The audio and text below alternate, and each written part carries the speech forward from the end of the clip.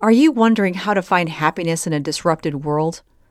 In this episode, I speak to Dr. Lindsay Weisner about her book, 10 Steps to Finding Happy.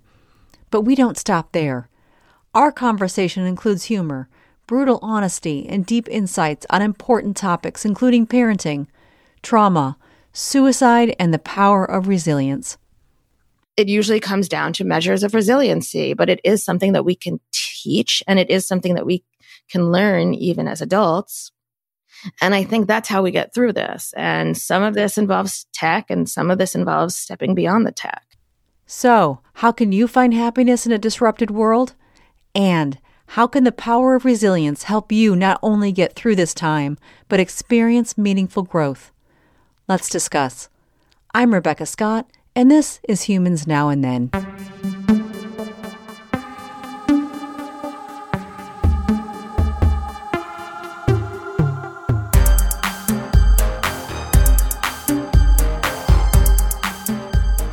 Dr. Lindsay Weisner, thank you for joining me today.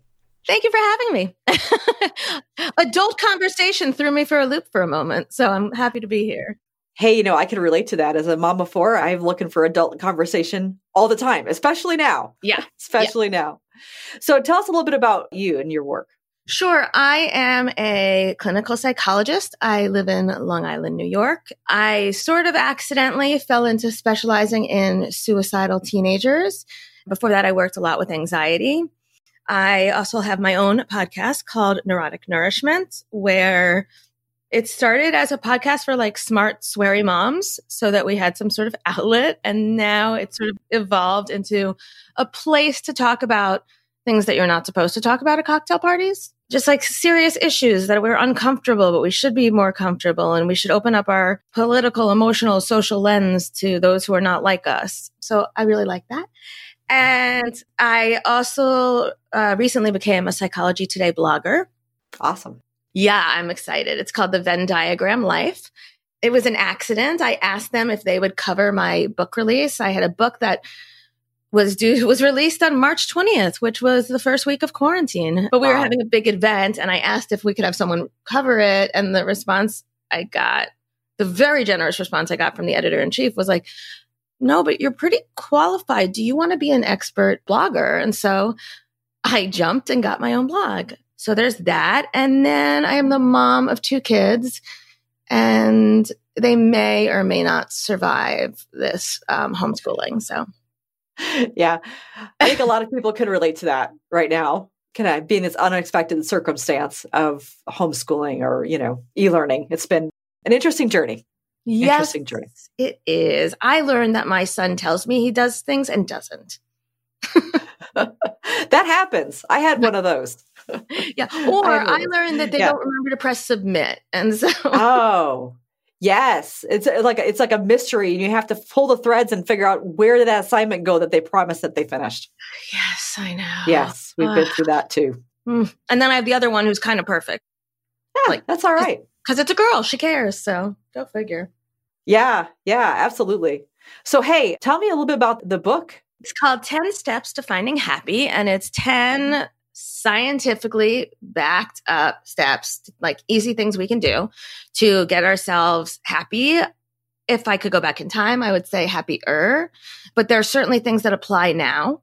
And it's myself, my co-author, Selene Castrovia, who is a very widely acclaimed and yet not as well known as she should be, because she writes in a variety of genres, but she's written children's books, Revolutionary War, books for children. She's written young adult books, and now she decided to write a self-help book. I have never read a self-help book, and yet when she asked me to read a draft, and I was like, sure, and then I realized that, well, you know this, I'm a total science stats geek, and everything she said could be scientifically proven. I asked her if she wanted a co-author, and I think she agreed largely because of the doctor in front of my name. And then we recruited 24 expert writers in various fields to talk about how they found happy in their lives, or how they made it through a difficult time, or how they defined happiness. So it's got a lot of interesting perspective, a lot of voices, and you're bound to like one of us. And it's on Barnes and Nobles, it's on Amazon, and we just released an ebook for those of you who are not my people and like ebooks, because I like the smell of the book. So Right. Yeah, ebooks are super popular right now. And I was telling you before, when I was driving more, I used to listen to a lot more ebooks than I do now, being at home all the time. But sometimes you appreciate a paper copy of a book too. yeah, but I guess also now, like during the Corona craze, it's probably safer to download for your Kindle or whatever reading device, although my book is safe too, I promise. So Of course. And through the research of your book, you said, obviously you love data and you love science and doing research. What was one of the biggest learnings that you had in that process of kind of getting data behind happiness for the book? Sure. So you mean like the biggest surprises or the biggest? Biggest surprise. So I guess a couple things. One is I learned to think about how I define happiness differently. And I don't think it's naturally a given. Like we expect it to be, in today's society, in our developed countries, I mean that both like politically and also like culture, technology, et cetera, we take it for granted that we should be happy and we question why if we're not.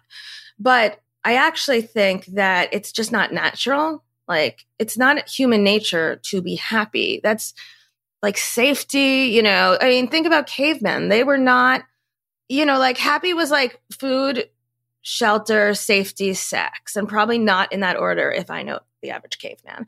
So it was really just being able to provide a sense of security. That was happy. Happy was safety. And now we have this expectation. And I'm obviously not referring to people who are like clinically depressed, but we do have this expectation that we should be happy. And the truth is it's a choice and it takes work. And you have to make an effort every day if you want to be happy. And also perhaps adjust your expectations and what is happiness.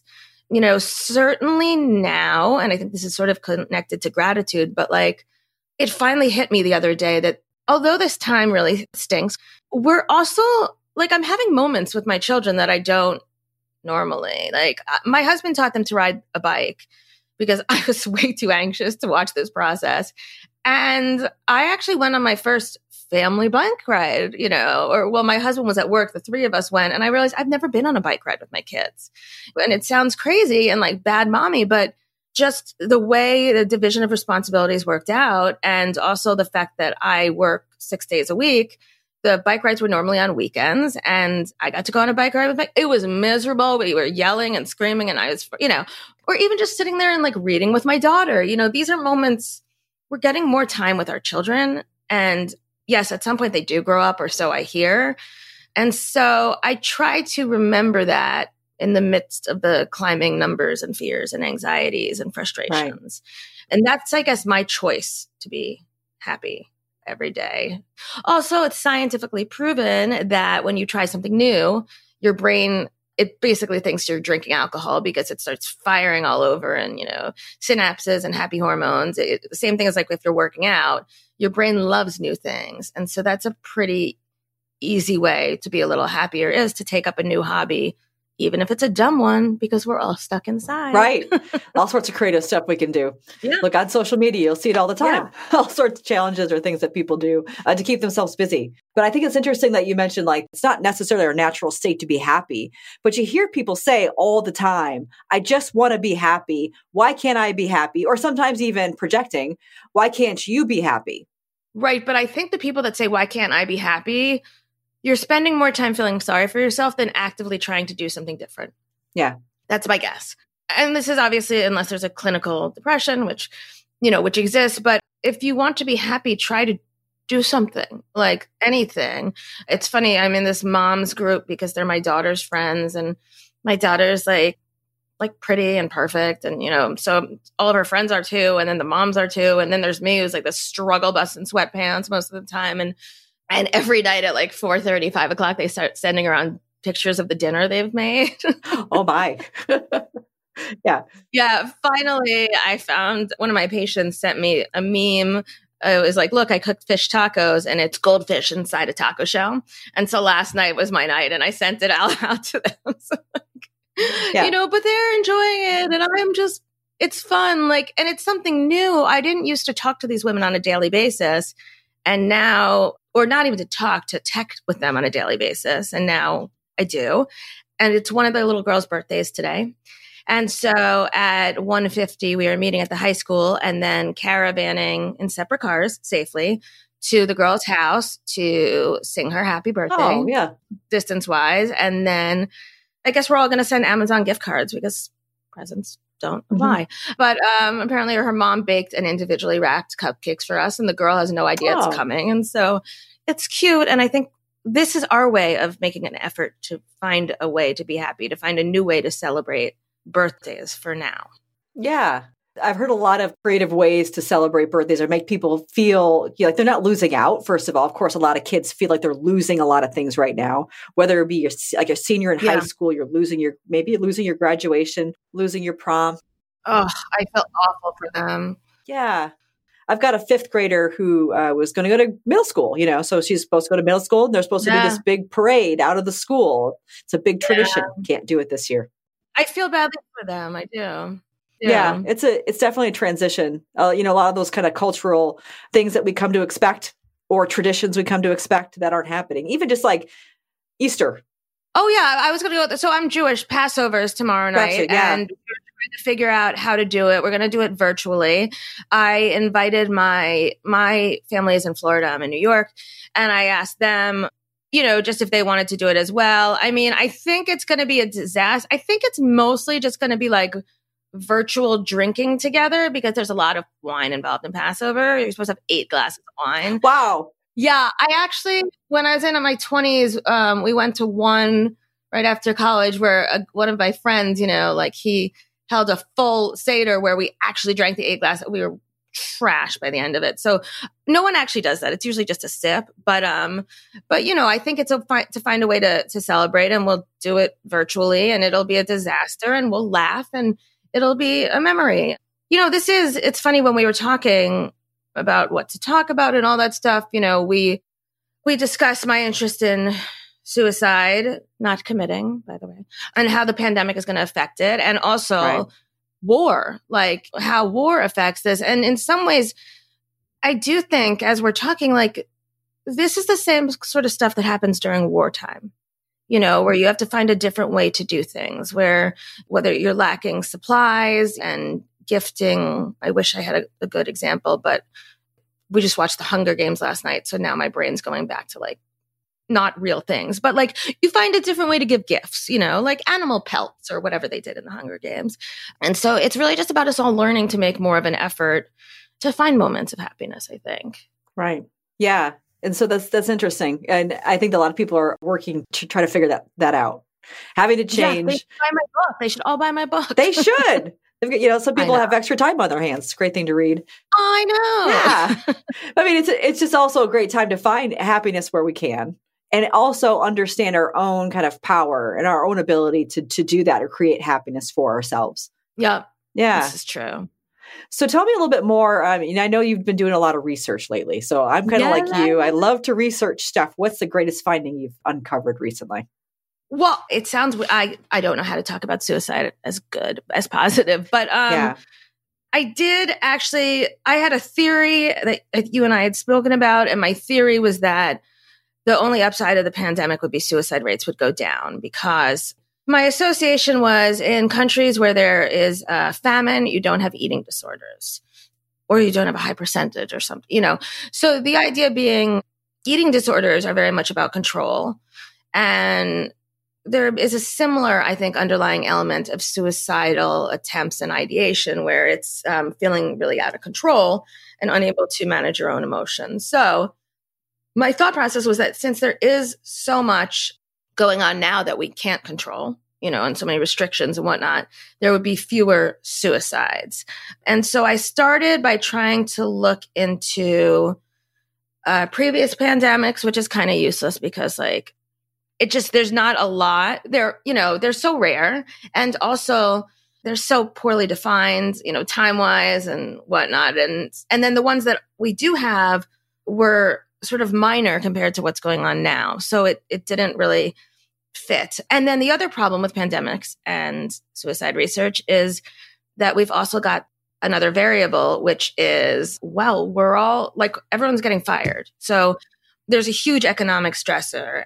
So if we did find a decreased rate in suicide, how do we, where does that fit in? And moreover, with everyone losing money, it's also possible suicide could go up. It's just unclear. I couldn't find a clear rate. But then I started looking into, and I believe you suggested this, 9/11 and Katrina. Mm-hmm. And that was super interesting. So at 9/11, suicide rates absolutely went down, and they stayed down for quite a while. And I think that's because anyone who felt alone felt less alone when we were all struggling as a nation to adjust to a new normal.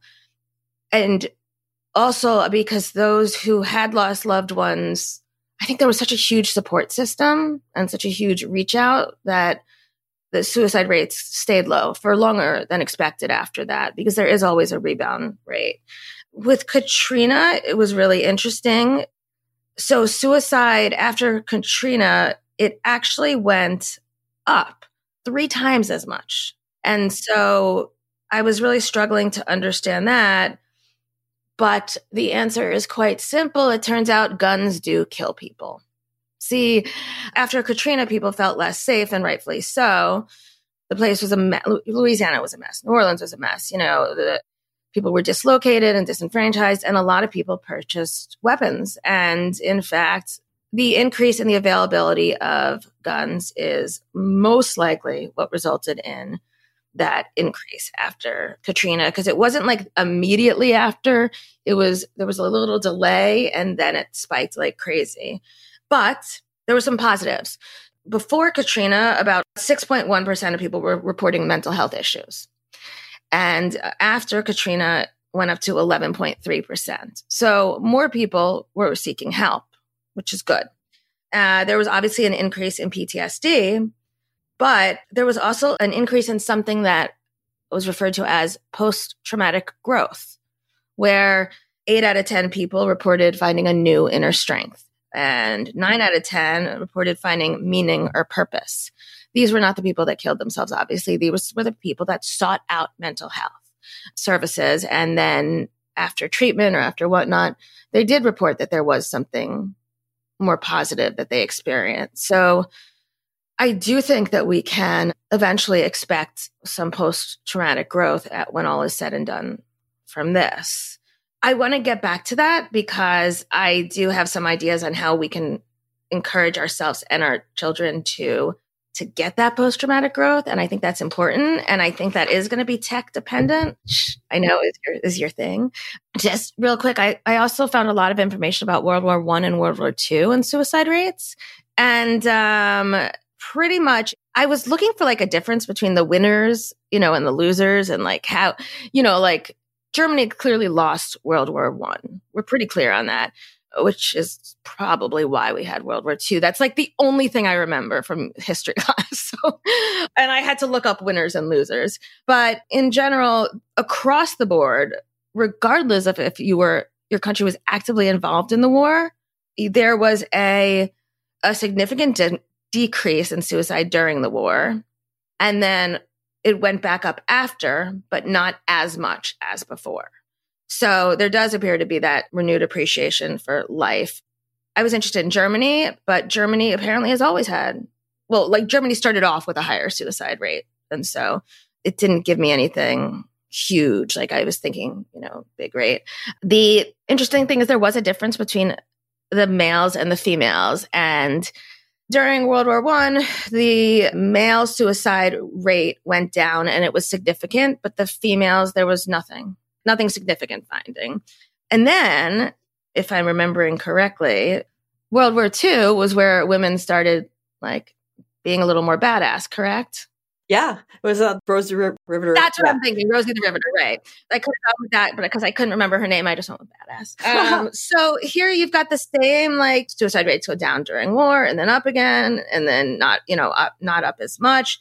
There wasn't really a huge difference between the winners and the losers again, because it was all relative to where they started from. But this is where it gets interesting. So, men, their decrease was significant before the war, but it wasn't like the increase in suicide was not significant after the war. Women who finally had a purpose and a place, which, by the way, find your purpose, find your passion is one of my 10 steps. So women's suicide decreased significantly during the war, but after it didn't go up like it should. Like women were clearly not as thrilled, statistically, to come back and have their usefulness sort of taken away or challenged or whatnot. So I thought that was really interesting. It was that, like, after the war, women were more depressed and more likely to kill themselves, I guess, possibly because they'd gotten this taste of freedom and power. And then there's the struggle, the gender equality struggle that obviously still exists to this day. But so I thought that was really interesting that when you are fighting for your life, you don't take your life as much, which is good. So I think we do have a positive in this, in that we should see a decrease in suicides during this time. Right. Which is almost not what you'd expect, but I think that's what I'm expecting now. Right. I think it's interesting. There's so many different parts of that dynamic that could contribute to things like suicide rates, or even just rates of depression, or even just access to care right now. It's true.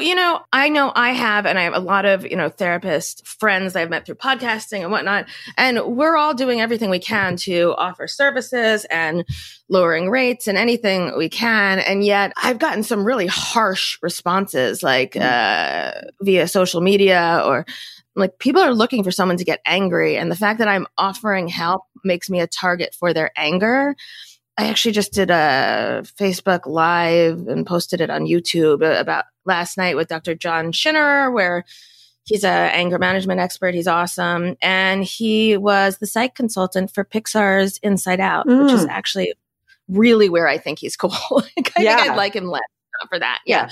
But he and his fiance are both psychologists. And so we interact a lot and talk about what's going on. And it's true. It's the anger is rising now. And that's unfortunate. And social media I make myself an easy target for it. And in fact, I've offered classes and help, and people just decide they want to yell at me and curse at me. And one person even told me that people like me are why people commit suicide, which was a little confusing. Yeah, it was really harsh. It was unbelievably harsh, and it was weird. It started off with her asking if I offered anything at a discounted rate, and I asked what she was looking for, and I got back this like tirade of curse words that even I would not air on your show. I mean, it was just weird and it was bizarre. And I think I noticed it in my house too. Like there are times when I'm angry and it's getting directed at the wrong, like I'm angrier than I should be about, homeschooling, and I'm angrier than I should be that my kid can't find the submit button. And,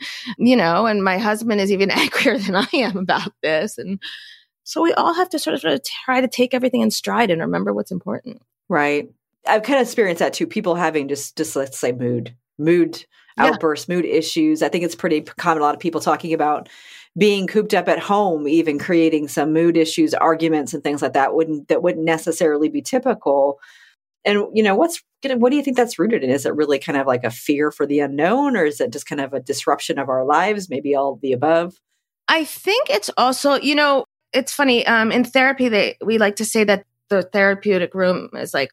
That room is like a microscope where like everything that we get to experience, everything that goes on outside the room, but in an extreme. Yeah. This is a very Freudian way of looking at it. So like you're supposed to like really analyze everything, because whatever we're seeing in the room is also present outside the room, and is also probably, interfering with the patient's interpersonal functioning. But what we have now is like, depending on the size of your house and how many people are there and who's working from home, and this is an extreme. Like I said, I'm finding those moments of gratitude, but like I have not spent this much time with my kids in years. And even then, like, I'm not, because I do see patients a few hours a day and they're doing their work. We're not on each other every minute, but like, it's going to take its toll. And I think if you don't have anyone, it's probably worse. And I think, it's probably more difficult. And I think if it's just you and a partner, you got to be real careful not to sort of separate out. The best advice I can give is to have separate workspaces and then come together at a normal time, the same way you would if things were normal. There's been a huge rise in domestic violence all across the world. China, I think it's 3 times as much. Google search engines are reporting. See, I just spoke about this last night, so it's like sort of fresh in my mind, but not really. Google search engines are reporting a 75% increase in people searching for domestic violence help. Lebanon and Malaysia, it's doubled domestic violence. South Africa, there were 90,000 reports of violence against women in the first week of quarantine. And then even in this country, in Houston, between February and March, the domestic violence reporting went up 20%. And in North Carolina, it was 18%. And thankfully, in Europe, women have figured out, because they're really only leaving to go to the pharmacy. And so they've worked out a code with the pharmacists where they say mask 19. And it basically means I'm being abused. I need help. And then the pharmacist calls the police and, help is given. But it's really escalated all sorts of violence, which is really awful. But if you're around an abusive man and or you have abusive tendencies and or you're just, I don't know. I don't have the classification of how severe these, domestic violence incidents were, but regardless, we're clearly feeling angry and someone's feeling not safe when someone reports this. Right. Yeah. And I think that's one of the, if you say there's kind of things that we're learning through this process. And some of those things are very good. Some of those things are very upsetting. And I think the rise in domestic violence, I think, was anticipated by a lot of domestic violence experts going into this, moment of time of isolation, or kids staying home all the time, not going to school, incidents not being reported as a result. And I feel like, even personally feel more motivated to help give back to those agencies that help those people in need, which is becoming more and more difficult for them to do at this point in time. Right. Because how can you can't investigate something. I mean, can you do it virtually? It depends. It depends on socioeconomics. It depends on availability and privacy and all that stuff. So, yeah. I mean, that's, obviously the challenges of the moment, the things that are being uncovered, the good and bad of human nature, I suppose. But also, I think the importance of connection and interpersonal connection. Right. Interpersonal connection. Yeah. You want to hear my happy? Is that what you're going to ask? Yeah. Let's switch gears and talk about something happy. Yeah. So remember I had said earlier that there was, the scientists were labeling it post-traumatic growth. Mm-hmm. And it's like an inner purpose or an inner meaning, an inner value. So the question that I would want to know, and I did want to know, and then remembered the answer and was like, oh, brilliant, is how can we help ourselves and our children become those that get that growth, those that benefit from that growth. And so I went back to another one of my favorite psych topics, which is resiliency, which literally it's like, if you think of the human emotions as a rubber band or something, it's like the ability to snap back into place when things go wrong in your life. So there is he's a pediatrician and a psychiatrist. He's got like 8,000 degrees. His name is Kenneth Ginsburg, and he put out a bunch of books. But it's basically the 7 C's of resiliency. And that's C, but then it's funny because it's C's, like oceans, but I don't know if the kids would ever catch on to that, but I think it's funny.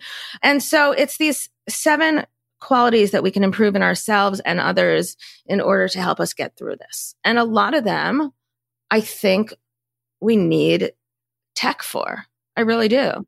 And so, right now we're relying on it a lot, and it's our only form of communication and we need it. And so it needs to be something positive for ourselves and our kids. And that's why we love doing this, you and I, where we meet new people. And with one of the C's, we'll get to that. So the first one is control. There's a lot we can't control right now. A lot. So whenever possible, offer choices to your children, to your spouse, to your friends, and to yourself. Yes, routines help, but you also have to also give yourself a choice. I'm thinking about exercise. I am a fantastic over drinker and overeater, and I've gained 8 pounds in 22 days, which is amazing, especially if you consider the fact that I have been forcing myself to work out twice a day. And it's like a stress reliever. That's my attempt. And it's not doing a great job because obviously I'm just hungry and, whatever. But I gave myself the luxury today of being like, you know what, if I don't feel like working out, I'm not.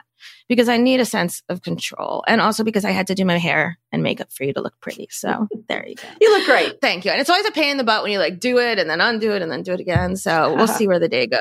And to your kids, it's something as simple as, do you want to start your work now, or do you want to watch TV for an hour? Or do you want to talk to your friends? They're also, interacting through games. My kids don't play multi-person shooter games. They play Roblox, which is I don't know. You build stuff. I don't know what you do. My husband checked that out. So yeah, but it's a way they're connected to friends. And the first week of quarantine, they were playing almost exclusively with kids who were friends of my high school friends, where we all got together on New Year's and the kids reconnected. And so they were all playing together. And it is a good way for them to make new friends, or they're in these group chats and it's something. And so I give them the opportunity. I give them the choice wherever possible. Or even well, what do you want for dinner tonight? Or should we go for a walk or should we bike ride? Something where they feel and we feel like we have more control than we actually do. Because there's a lot of things in life we can't control. Yeah. The second C is competence, where point out what they're doing well, point out what they're good at, and also give them the ability to try new things so that they can try new things that they're good at. And then as long as your kid isn't a Debbie Downer, because one of mine is a Debbie Downer, and then it's I suck at everything, but still point out what they're doing well and do the same for yourself. It is tough, and we're not being perfect in any way, shape, or form. And like I said, I gained 8. I mean, I am good at gaining 8 pounds in 22 days, but also the truth is I'm keeping my ship together, literally the best way I can. And also my other stuff together the best way I can and I have to give myself credit at the end of the day. My husband and I disagree. He's really into this homeschooling has to be done correctly. Every assignment has to be turned in, this. And I'm kind of we're not going to virtual Hebrew school tonight at 4:30 because we're exhausted. And we did a good job, just sort of titrating your tolerance, I think. Yeah. Which is huge, And sometimes that's going to be you're really good at playing Roblox. Or I noticed you're very good at helping your sister with her homework, just something to boost their sense of self-esteem and something to boost ours also. And number 3 is coping. And this one, I do want them to move away from tech for coping skills. We try to do it an hour of art and an hour of reading at the end of it. We end our days sort of the same way at around 3 or 4. We go for a walk, we come back, we'll do some painting, and then we'll all read together before dinner or after dinner, depending on my husband's schedule. It's normally not a full hour of art because my daughter hates art and then my son gets bored of reading, but it's an idea. And we've also started them. I would encourage journal writing, both for us adults and for children. Another technical option is pet therapy, but I would just say pet your cat or pet your dog or expose yourself to nature because we do need different coping skills and we spend all day staring at screens right now. Sunday night, my daughter and I spent 30 minutes watching a raccoon climb a tree while our neighbor's dog barked at it. And it was hysterical because the neighbor couldn't see the raccoon. We could. And she kept coming out to yell at the dog. Finally, she came out and introduced herself and I told her what her dog was barking at.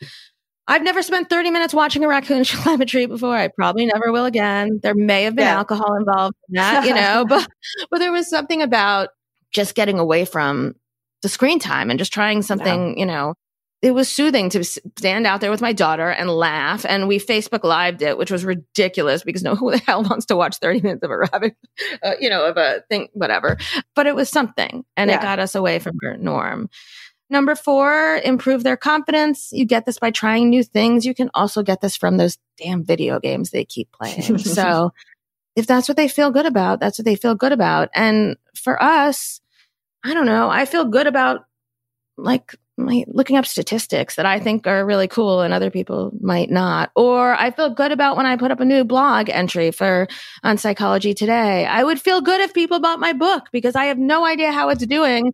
Because needless to say, other people think that getting vital supplies are more important than telling me how many copies my book has been sold. Although I disagree, but but find a way to feel good and to feel confident. And I like my job. I like what I do, and that makes me feel good. And then I like when I meet new people and we brainstorm about a topic to share, and hopefully it helps someone. Yeah. Number 5 is connection to a community. And I think it was initially called community, not connection to community, but it's in normal circumstances, that means people that are involved with a church, or it doesn't have to be a religious organization, but the Boy Scouts or the Girl Scouts, or what are they, the Brownies, some sort of community thing. They do tend to it inspires more resilience because you know that you can come back from anything negative because you have a group behind you. You have other people that support you and believe in you. And so, yes, for right now, our communities are found online. They get to, that's why every morning my daughter's teacher does a Zoom with them. And it's a little bit of teaching, a lot of teacher being annoyed, and a lot of the kids just getting to see each other. So, and that's why I'm tolerating this mom's group with all of these homemade lasagna with I made the noodles. I'm I ordered food. Leave me alone. But it also gives me somewhere to belong. Number 6 is character. And we have to help explore our own and our children's, our values, what we believe in, what we believe is important. Listen, for a little while, and in some places and in some areas and in some ages, people are still resistant to the whole social distancing. I mean, the teenagers in town they're still slutting it up and making out like assholes all over the parks. And I'm sorry. And, that's probably where the death of us will lie, but not really. But if I had a child that age, and sometimes I'll talk about this with my teenage patients, I'm but what's more important? What do you value? What's important for you? And it's a time of self-reflection for us as well. Yes, there's going to be a huge financial strain, and it's going to get worse before it gets better. And yet our families, hopefully for the most part, are safe. And if our families are safe and our loved ones are safe and all of those things, does it matter if anyone reads my book? It's one of these things where you both seriously and humorously, you take a look at what's most important and what you believe in. And I think that's also something you have to come offline for, particularly now when we're so dependent on technology for our human interactions. And the last one is contribution. And this is what you and I were talking about before. You feel like you're a part of something by giving. Mm-hmm. And I think there's probably also a subconscious, selfish reassurance that if I feel part of something by giving to people who need help, when I need help, perhaps someone will give to me. I saw someone posted online and I signed up to be a part of it. There's this old people at nursing homes and hospitals as well, both psychiatric and medical, that you can't have visitors. So I signed myself and my kids up for to be matched with an elderly person and have a phone call, just to say hi. Last night I saw the cutest thing. Matthew McConaughey is playing bingo with, Zoom bingo with people in a nursing home. It was so cute. Yeah. It's just ways to let other people know that they're not alone, even if their supply to the outside world has been cut off. It's really sad. My husband works in a, inpatient psych ward, and they have to keep the patients in their rooms most of the time for safety reasons. And so they're lonely. And I was trying to brainstorm with him if there's anything we can do, or you can't really give a lot of things on an inpatient psych ward. And, my husband just says, I spend most of the day walking around and talking to people and, just to let them know they're not alone. And that's how he's contributing. Tons of people are, making masks that are probably totally ineffective, but it makes you feel better and it shows your children you can help. I guess checking in on if you know a neighbor who's alone or a friend who lives alone, checking in with a phone call or a FaceTime or anything like that is helpful. And it makes you feel like you're part of something. And hopefully it makes you feel like if and when you need something, there'll be someone there for you. And all these things, if we can instill them in our children, are going to help them bounce back from this and help us bounce back from this, because there's resiliency in adulthood too. Survivors of any sort of abuse, or war or trauma, there's always some that do a little bit better than others. And it usually comes down to measures of resiliency, but it is something that we can teach, and it is something that we can learn even as adults. And I think that's how we get through this. And some of this involves tech, and some of this involves stepping beyond the tech. Yeah, absolutely. But it's all centered on that the important piece of human connection. Absolutely. And right now, this is what we've got. It is. Yeah. Let me ask you this. What makes you optimistic about the future?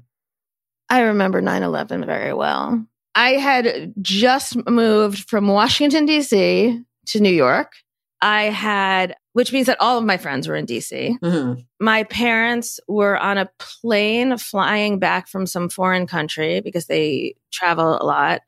And it was a Tuesday. And on the Sunday before, I had hung out with this guy from grad school. And grad school is 5 years and 15 people. And so despite my best intentions, and despite the fact that I told my best friend I was going to marry him the day I met him at orientation, we had made out. And so I drove to school totally thinking about that, and then got to school, and the professor ruled, she's like, you guys have to see this. I don't know why, but we did. But I was glad we did, obviously. Yeah. But she moved in the TV, and we watched the towers fall, and the guy and I, who, spoiler alert, is now my husband and the father of my 2 children, they didn't know what to do with us. We were in our 3rd day of graduate school.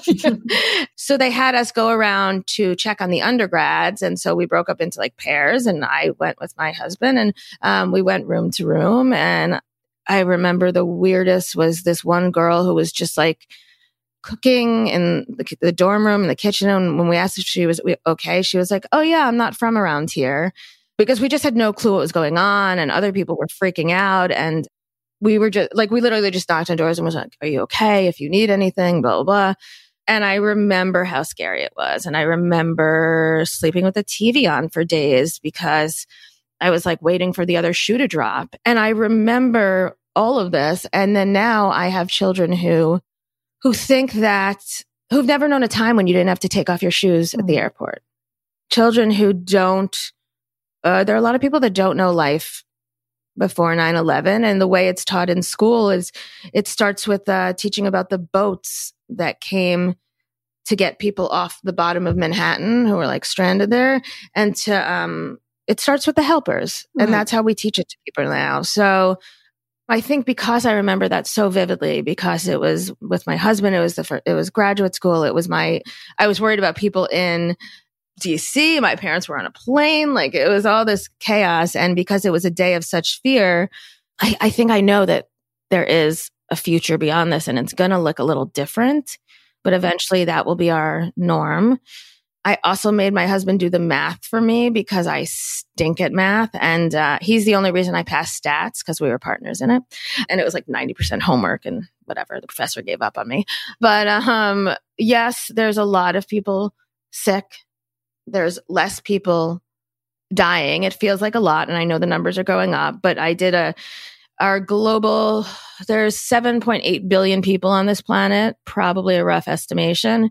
And if you look at that compared to the numbers of deaths worldwide, never mind in the US, feels scarier. It feels worse because it's happening in clusters. Mm-hmm. And also because we're more connected via technology. You mean when someone loses someone to corona, on Facebook. When someone gets corona, you find out on Facebook. So technology is hurting us in a way that it feels, and constantly we're getting updates on various politicians actors and whatnot who have this. So it feels bigger than statistically it is. And yet, no doubt, it's a global nightmare. But I do know that there will be life after this. And I don't for a moment amuse my friends in this mom's group or elsewhere with talk about going back to school this year. I don't think we're going to camp. I don't know if we're starting in September. I really don't. But I do know that for these few months, if we can stay safe, we are living a life and moments that we would not have otherwise gotten the chance to. My kids and I did a virtual tour of the museums the other day. My daughter chose the Georgia O'Keeffe Museum for reasons I don't know. But I love Georgia O'Keeffe. I do too. But at the end of it, I asked her, I was like, did you notice anything about those flowers? But I think that that's something I wouldn't normally have had the opportunity to do with her. And on Friday, I am podcasting with an fellow author whose book release is actually tonight. And she writes for various age groups. And so I am reading an older book and my daughter is reading the younger book. And my daughter is going to help me interview her so that which is a cool experience for my daughter to meet an author and also for me to share a bit of my podcast world with her. And so these are things, and my son and I do art every night and he makes masks and they're really interesting. And there are more moments that I wouldn't have had with them, So that's where my hope and that's where my hope comes from. I have my mental days too. Yeah. We all do. We do. And we get to, but I think it's about more often than not, can we see a life after this and can we see an upside? Right. And I kind of want to go back to that point you've made about resilience too. I think a lot of people have a misperception that resilience means that you're unaffected by things that are happening around you.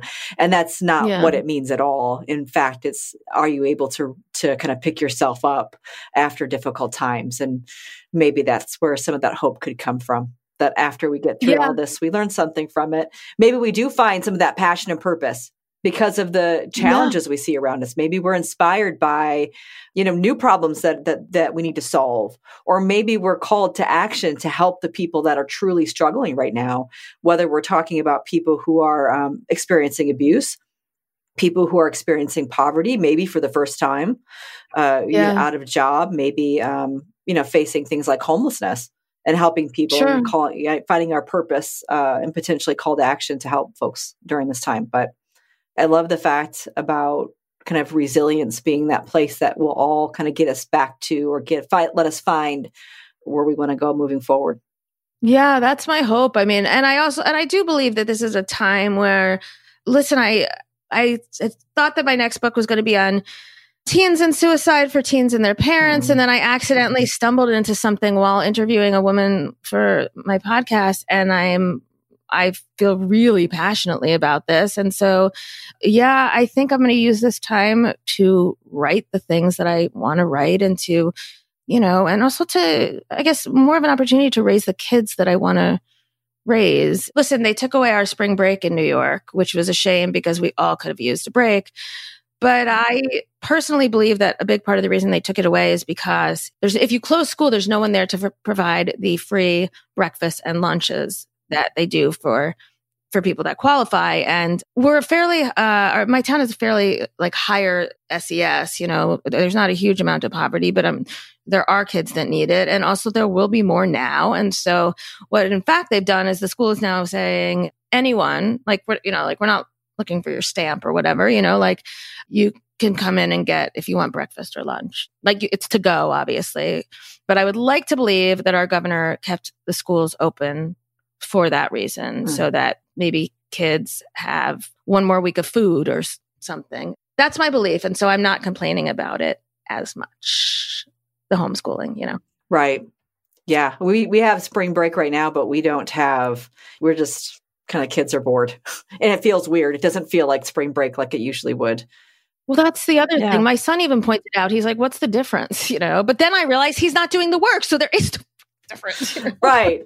Yeah. It's just an odd time, but there'll be a time after this that we can kind of see where this all takes, see what we all learn from it, see what we do with those learnings, and see, if we take those and carry them forward to make a difference. Yeah. I mean, a lot of the traditions we've started now, I would love to continue, if not every night, but I would love to continue once things get back to normal. Right. Well, hey, so if anyone out there is bored and needs to find some happiness, yes, please. It turns out we have a book for you. So please check out Dr. Lindsay's book. 10 Steps to Finding Happy. And it's Barnes & Nobles, Amazon, and now available in ebook or Kindle or whatever it's called. Fantastic. I should know, but I don't. Yep. Yeah, you could go out, Google it. You can find it. You'll find it out there. Yeah. All right. Well, thank you, Dr. Lindsay Weisner. Thank you so much for joining me today. It's been a great conversation. I enjoyed talking to you.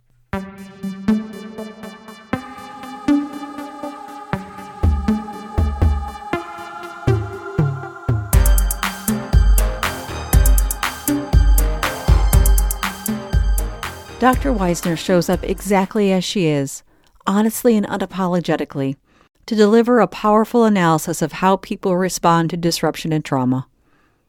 She also provides actionable insights on what you can do to find happiness, build resilience, and recognize avenues for post-traumatic growth. While a global pandemic may deliver significant challenges, you have the opportunity to navigate towards a better place by finding happiness while experiencing meaningful growth. I'd also consider following Dr. Weisner's example of showing up exactly as you are and finding ways to contribute your knowledge, strengths, and ideas to help shape a better world. So, instead of wishing you happiness, I encourage you to go find it. And if you need a guide, grab a copy of 10 Steps to Finding Happy. And then, go on. Go help shape the future. To learn more about Dr. Lindsay Weisner, check out her Psychology Today blog, The Venn Diagram Life. You can also find her Neurotic Nourishment podcast on iTunes. I am Rebecca Scott, and this has been Humans Now and Then, hosted and produced by Rebecca Scott. Music by Ryan Sullivan, Rebecca Scott, and Victoria Scott. Credits and resources from this episode can be found in the episode notes at humansnowandthen.com. Thank you for listening.